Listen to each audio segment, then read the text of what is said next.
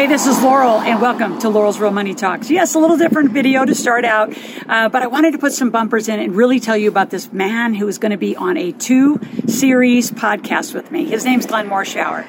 He is extraordinary. He has an acting school. He's one of the most general actors you're ever going to see, and he's probably one of the best businessmen I know.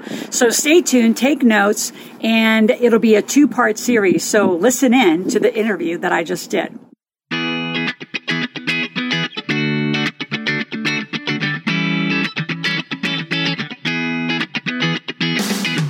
Welcome to Real Money Talks.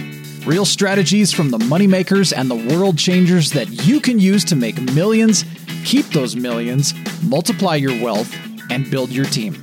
Here's your host, author of 5 New York Times bestsellers, money expert on Dr. Phil, CNN, CNBC, The Street TV, Fox News, and The View, Laurel Langmeyer. All right, those of you that are joining, these are not bloopers. That's Glenn, my guest today. You are on Laurel's Real Money Talks, a podcast talking about how to make money, how to invest it, how to keep it, how to use a team. And I have the most amazing actor of all time. He has been in the extraordinary shows. I love going to Disney and going through the Transformer ride and having Glenn talk to me. And soon he'll be on Ozark. He's on Bloodline, and he'll tell you a whole bunch more. Glenn, welcome. Thank you, Laurel. I love being here. We haven't seen each other. This is probably our longest time we've been apart. But you're still looking fine as wine and mellow as a cello. How have you been during this? I call it COVID coma. You know, COVID gave everyone a reason to go into coma, and a lot of people aren't waking up. But at the top of the list, I think what COVID challenged is it did a quick spot check on our level of resourcefulness. Because it didn't care what we thought. It didn't care whether we liked it. It announced that it was here and that it was here to stay for a while, more than a minute. And so you can either sulk about what you don't like. And I don't know of anyone who said, hey, this COVID thing's fantastic. I've never met that person. I've known people whose businesses flourished. Mine is one of them, and that's the business of running an acting studio. Well, we used to have 3 studios, one in Dallas, one in Salt Lake City, and one in Los Angeles. And I would fly to all 3 and be present every week until 4 years ago when The Resident happened for Fox Television. And that's a series that I have been doing for those 4 years. So I shut down 2 of the studios, outsourced one of them, but kept my home base. And then COVID hit. And that was the end of a brick and mortar version of an acting school. So the idea, it's so interesting how if someone had asked me a year ago, more than a year and a half ago, would you ever consider teaching an acting class online? It would have been an immediate no, and rather emphatic no. Like a hell no. Yeah, a serious hell no. Like, are you nuts? No, I will never do that. And what you're really saying is, I will never do that until circumstances change. And when they do, you go, well, it's either that or lose the school.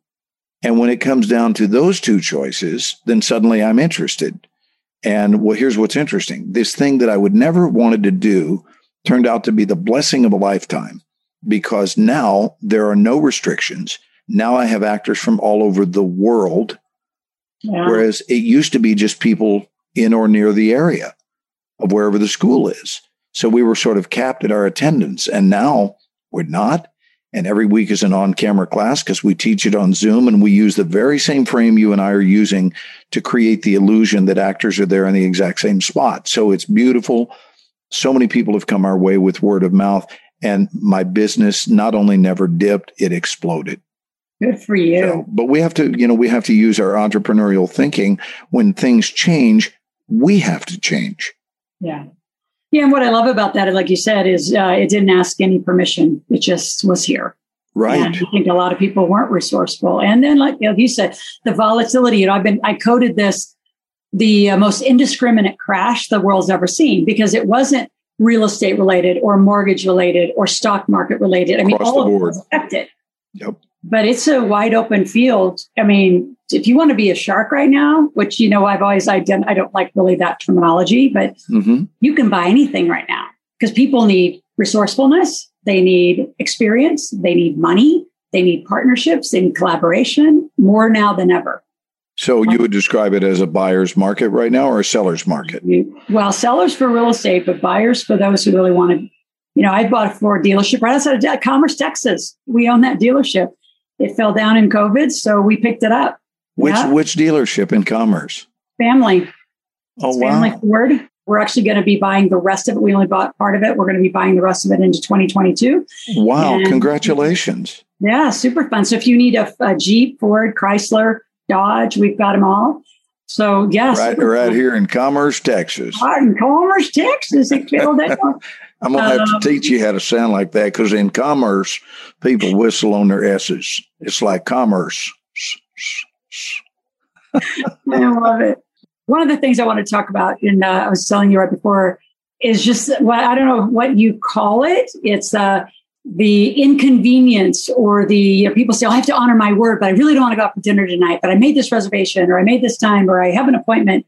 I call it sequencing. In the money world, you got to do the right thing at the right time. But if you have a plan, and you get to that day or that moment and you need to shift, you need to be flexible. We just speak about just that freedom. And I feel like you live life freer than most people. So I do live life freer than most people. It's why I'm healthy. It's why I'm vibrant. And mainly, Laurel, honestly, it's why I'm optimistic. And I think one of the character traits that tends to disappear, sadly, over time, not that it needs to, and not by design, but by copycatting, because people see it happen to other people. And then next thing you know, it's happening to them, which is that they lose their mojo as that they get older and they become jaded. And they're not optimistic. They don't wake up eager. Life becomes a pain in the ass. And so if you can guard against that and be your own best cheerleader and dictate from within, instead of waiting, well, tell me what I'm supposed to cheerlead about. Oh, I don't know. Maybe the fact that you had 33,560 heartbeats while you slept. Maybe that would cheer your ass up. Right. So instead of waiting for that big check I got or that job I got or that new movie I got and all the reasons I'll be happy when this, then this. If you just still yourself and take a deep breath and realize my normal is really beautiful. My normal is really beautiful. I mean, everything. I mean, my life, my relationship, where we live, how my body feels. And so if we're not taking inventory on how perfect normal is, then when we lose our normal, we realize we would kill to get our normal back. Yeah. And so appreciation of the normal, I'm thinking that what you might be referencing that I've talked about in the past is the difference between extending an invitation or an expectation. Yeah. And that most people, when they extend an invitation, it actually isn't an invitation at all. It's an expectation. And we know that because they're attached to the outcome and there's no flexibility there. The people that I have the best relationships with know that they can call me at any time first of all, any time of day.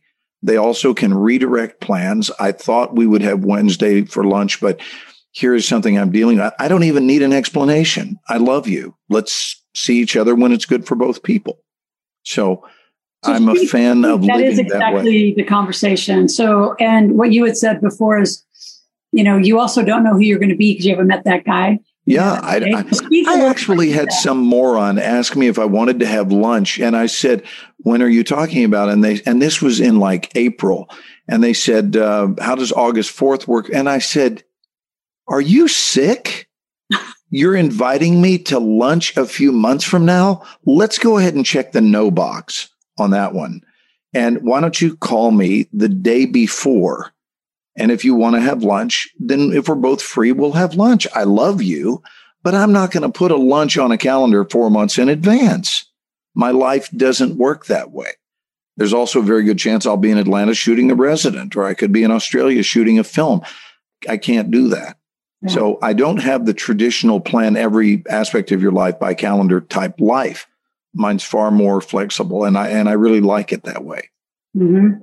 Yeah, you are exactly right. The invitation versus expectation.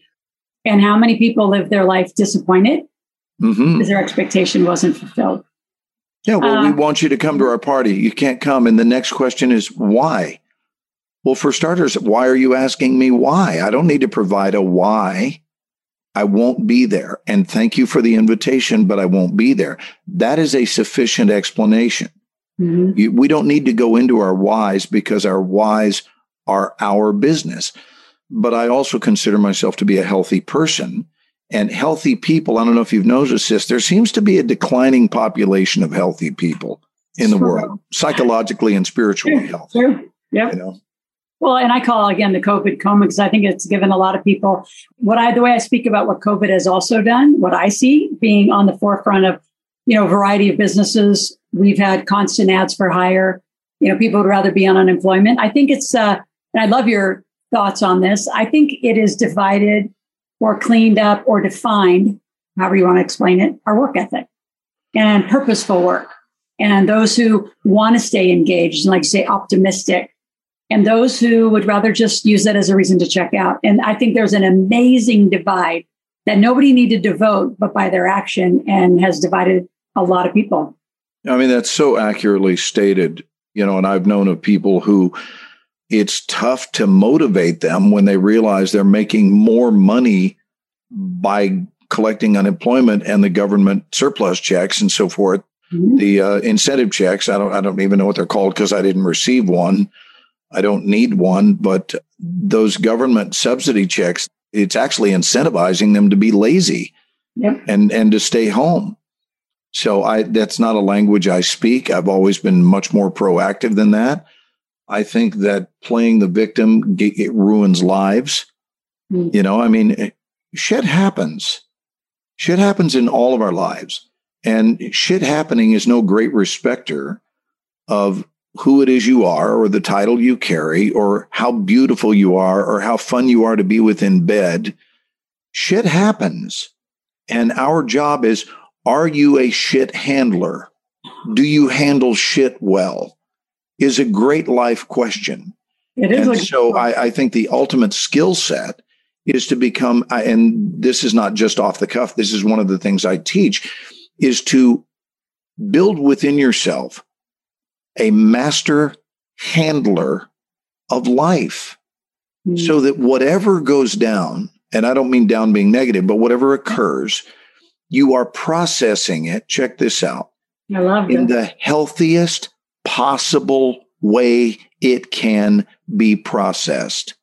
Because then you're working with a huge edge in life. It doesn't mean it won't be rough if it's rough stuff, but your version of rough will be less rough because of your ability to process well. And obviously, as a celebrator, when news is great, you're really enjoying that moment as well. But somehow you kind of float through the middle of sanity, of not flipping out. Nothing's that big a deal. And you roll with the punches, and you don't take life personally. Mm. The law of first thought is our first instinct to go ahead and decide that because so-and-so said something, I need to feel wounded by that. Mm. We had something in our workshop, and I don't mind telling you this because we've been problem-free for 6.5 years. And while I was shooting Ozark, I had 2 ladies teach the class for me. They're both very capable, so this is not their fault. But there was a remark made in class in improv that someone decided to take offense to, which taking offense at what somebody says in an improv class, like in an acting class, is akin to going to the Comedy Store and deciding you should be offended by what was said. I mean, are you a moron? When you go to the Comedy Store, people say offensive things. You have to know that going in, unless you're 3. Maybe if you're 3 or 4 years old, you don't know that. But if you're older, you put down your scorecard and you go to laugh. And if you find things offensive, the Comedy Store is not where you belong. So this person got really bent out of shape because something was said and decided to turn it into a racial situation, which it wasn't. Even slightly, it wasn't. The guy that said it is such a big-hearted cat, wide open. Everyone's an equal, but he was talking on behalf of his character. And then I had to go and put out fires, and it went cuckoo for Cocoa Puffs because, now anything that is even slightly off, people can't wait to pounce. And so I guess the question is that the lens you wish to look at life through? Because I don't know about you, I strongly suspect, because I know you really well, I don't think it's fun for anyone to have to live life on eggshells. Nope. That's a rotten way to live. And to hold that expectation that everything people say must be pre-approved by my eardrums first before you say anything to me. That's insane. So speak to some master handling skills, because it is. I mean, that is in the forefront of our country. My 14-year-old daughter, which you would not believe, last time you saw Tristan, she was this big. She's now a beautiful 5'9" dancer. And, 8th grade, I mean, they're needing to be politically correct, sexually correct, all of it, right? Mm-hmm. So give us some master handling skills in this very forefront of the sensitivities. I guess the first is that life does not need to be pre-approved by you. That's the first thing, is that life is not going to devote itself to meeting your unique needs. And then also not to take things personally. How can you process to the advantage of all parties concerned? And how can you make good decisions that favor the macro outcome? So there are two things that really speak to this. One is in terms of decision making. And I was just talking with someone about this yesterday. That we were taught way back in the day when we were kids, it's about what you want, man. There was some guy smoking weed in the 70s who had eyes that were barely open. It was like, it's about getting your needs met, man, right? It's about what you want. And you realize that gets you into trouble because there's more to consider than just what you want. There are 3, as it turns out, identifiable layers of good decision making, which is healthy processing, that go beyond that. The second level is what do you want most? The third level is what outcome do you want? And the fourth level is what outcome do you want most? Which you can't make a better decision in life than one that is run through the template and the lens of what outcome do you want most, which is in the macro view of your life. Go to the backside now of the decision you're facing. Whatever that decision is, this is universally true. There's not a decision that can't be improved by this. This is a great way to think. So go onto the backside of the decision with your mind and see yourself having made that decision. Is this the outcome you want? And live in that with your mind, not for a few seconds, but really visualize it and be in it. And if that is the outcome you want most, then we now rewind to how we're showing up today in today's world. Is the way we are behaving congruent with the stated outcome? So again, masterful processing has a lot to do with congruency. Are your actions congruent with the outcome?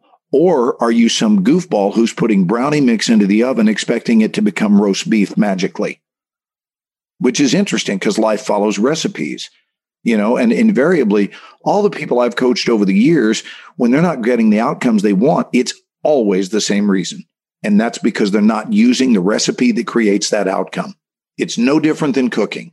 You can't put brownies in and then sit there and hope, wish, and want that it will become chicken fried steak. It doesn't do that. So brownie mix produces brownies, and every mix produces what it is designed to produce. So the flaw will always be in the recipe. You go, for God's sakes, look at your recipe. Your recipe bakes a shitty life. That's what the recipe you're using does. It bakes a shitty life. It bakes depression. It bakes complaining. It bakes frustration. It bakes all of those outcomes that you're not going to be happy with. And what you're doing is wasting too much time hoping, wishing, and wanting. Right? So the other morning, I'm a bed maker. I make my bed every day, and it feels really. I didn't know that. I am. I'm an avid bed maker. And it's not because I think, my dad's going to come back from the dead and swat me with a yardstick for not doing it. I do it because it feels good, one. And also it beautifies my room, and it reminds me that I am a person who changes worse to better. It's a theme. So I have a mess here, and in 4 minutes, that mess is transformed. And I love what I look at. And then I realize the bed becomes, and I'm not exaggerating, this is a real truth, the bed becomes a metaphor for the entirety of my life. When I need to jump on something, it's nothing more than an unmade bed. That's all it is. Career problems, unmade bed. Let's go. Let's make the bed. And what I've noticed is standing and looking at the unmade bed and hoping that it will make itself, pointless. Yeah. And so many times in life, people look at problems and they hope they'll get better. Mm-hmm. So hope is only a great beginning. Hope is not an end game. It starts with hope. And then from hope, we have to spring into action. Who's going to make the bed? The answer is me. And in a matter of a few minutes, it will be done. But I'm not going to hope it into existence.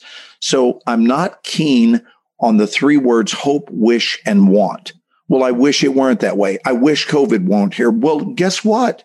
COVID doesn't give a shit about your wish. It's here. So let's not waste a lot of time wishing that it weren't. It's a pointless energy. And there's way too much wishing and wanting and hoping in this world and not nearly enough proactivity and doing. So hopefully that helps. Yeah, beautiful. I was sharing my early 2021 accident with you. Just talked about, my new normal, right? Because my new normal won't bring me back, right? So we were just saying before. So I want you to speak to that just a little, deeper or more masterful lessons. Because I think a lot of people, and you hear it like I hear it, because I'm helping people become millionaires or, getting to a new financial situation. Sure. You hear it probably with health the most is I want to go back to where I was in high school or college, or even like people with money. I want to go back to, that time period. Kind of talk to those people who are always looking backward to a goal. Like I know with my new condition, what it is. It is what it is. And I will find and creative things to do around what I, no longer can do. But I'll tell you, I'll never take for granted, not that I really ever did, but now every mile, when I run again, boy, will I appreciate those miles. Right? Yeah, well, it's that looking back, I think there's a lot of people who live their life, in the rearview mirror, and until their life can go backwards to a goal they had versus how would you coach them masterfully, again, using master skills. How do you redirect someone to always look forward? Because that is the only direction we're moving. It's a simple redirection coaching technique, which is I tell them the next time you get into your car, I want you to track the size difference between the windshield and the rearview mirror. You're so good. You have the greatest one-liners, Glenn. Just look at the two and see if maybe your car is coaching you. Your car coaches you every time you get in it as to where your focus needs to be. That's so good. But I notice it also doesn't remove the mirror, meaning it does have a place in life. There's no doubt about it, because we look in the rearview mirror for remembrance of what we might have learned and pick up. But the application is not going to happen behind us. It's going to happen where we are right here, right now, and moving forward. I also am a huge fan of incrementalism. And incrementalism is the way we achieve things when it seems daunting or even impossible, such as, for example, if I had a destination to get to that was 100 miles outside of Dallas and on a 2-lane highway, it's not even on the interstate. And, someone says, well, this party is going to be late at night, so we're not going to even get started till about 10 p.m. And I drive there and you say, well, the roads aren't lit up. Well, yeah, they are. They're lit up approximately 150 feet at a time. Mm-hmm. Textbook incrementalism. So even though there are no lights out there on that rural 2-lane highway, my car keeps revealing the next 10 feet, 150 feet at a time. Our life works that way. Mm-hmm. We don't have to worry, oh my God, is it going to be dark 10 miles from now? Well, here's the deal. Right now it is. But as we get to mile 9.8, then the 10th mile will now be illuminated. And so many things are cleared up for us as we move forward. So all we have to do is commit to that next step and just keep incrementalizing our way to greatness. My whole career is a testimony to incrementalism. A little bit here, a little bit there. Relationship capital is classic textbook incrementalism. People are meeting people who introduce them to people. And as long as you are a pleasurable human being to be around, you can count on an abundant relationship capital situation in your life where you have endless numbers of people that are rooting for you because they believe in you. They would help you in a heartbeat. They want you to be around. And I do believe there is a must, Laurel, and I don't think you've ever heard me say this, and it's not an ego thing. It's a health thing. If a human being can say this, they're going to be fine. And that is this statement. Things go better when I'm around. And they mean it. It's not some empty affirmation. They mean it. That when I'm around, things never go worse because of me. I'm not in this moment to have it be worse. I'm not in your podcast here. I'm not on it to make it go poorly. So any exchange that I'm in, be it personal, be it career, I'm not there to make it worse. I'm always there to make it better. And when you can say that and not feel embarrassed about that, or, well, isn't that just wearing a big pair of britches? Yes, it is, and appropriately so.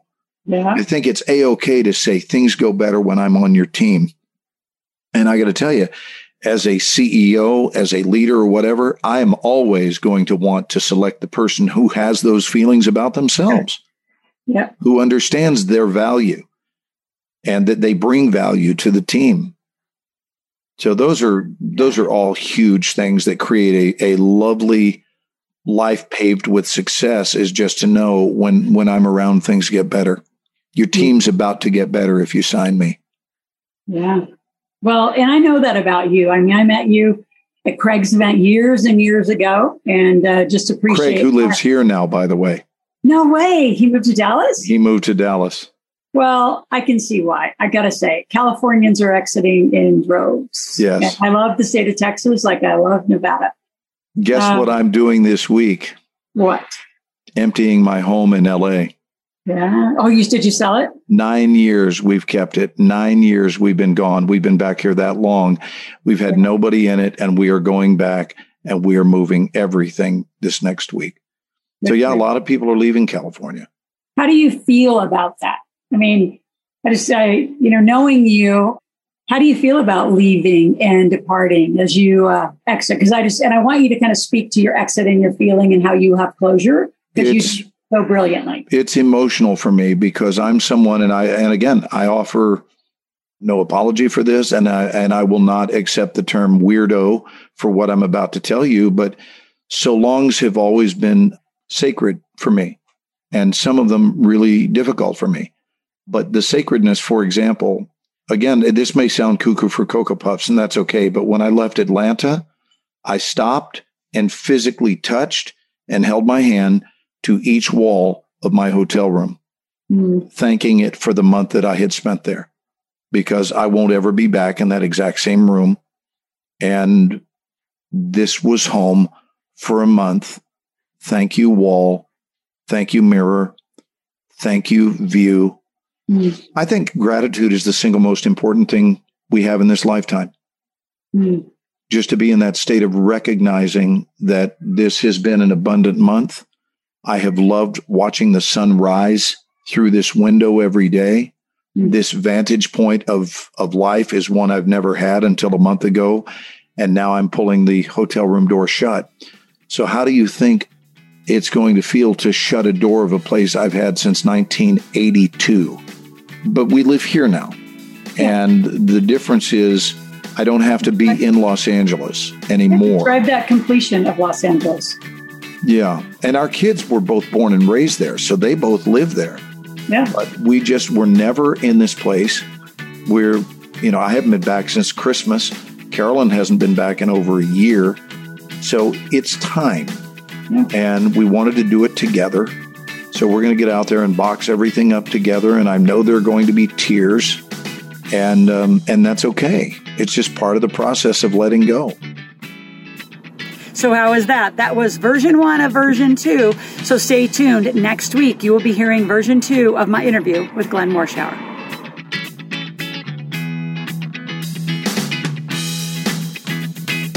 Thanks for listening to the Real Money Talks podcast. Your host has been Laurel Langmeyer, author of 5 New York Times bestsellers, money expert on Dr. Phil, CNN, CNBC, The Street TV, Fox News, and The View. Want to learn more about off-Wall Street investing, tax strategies, and multi-million-dollar business strategies? Visit liveoutloud.com/podcast for past episodes, show notes, and resources. For some special wealth-building gifts only for Laurel's podcast listeners, visit liveoutloud.com/podcast gifts. Do you have a burning question for Laurel? Visit asklaurel.com to submit your question, and it may just be covered on a podcast episode. So stay tuned and be sure to subscribe to get new episodes every week.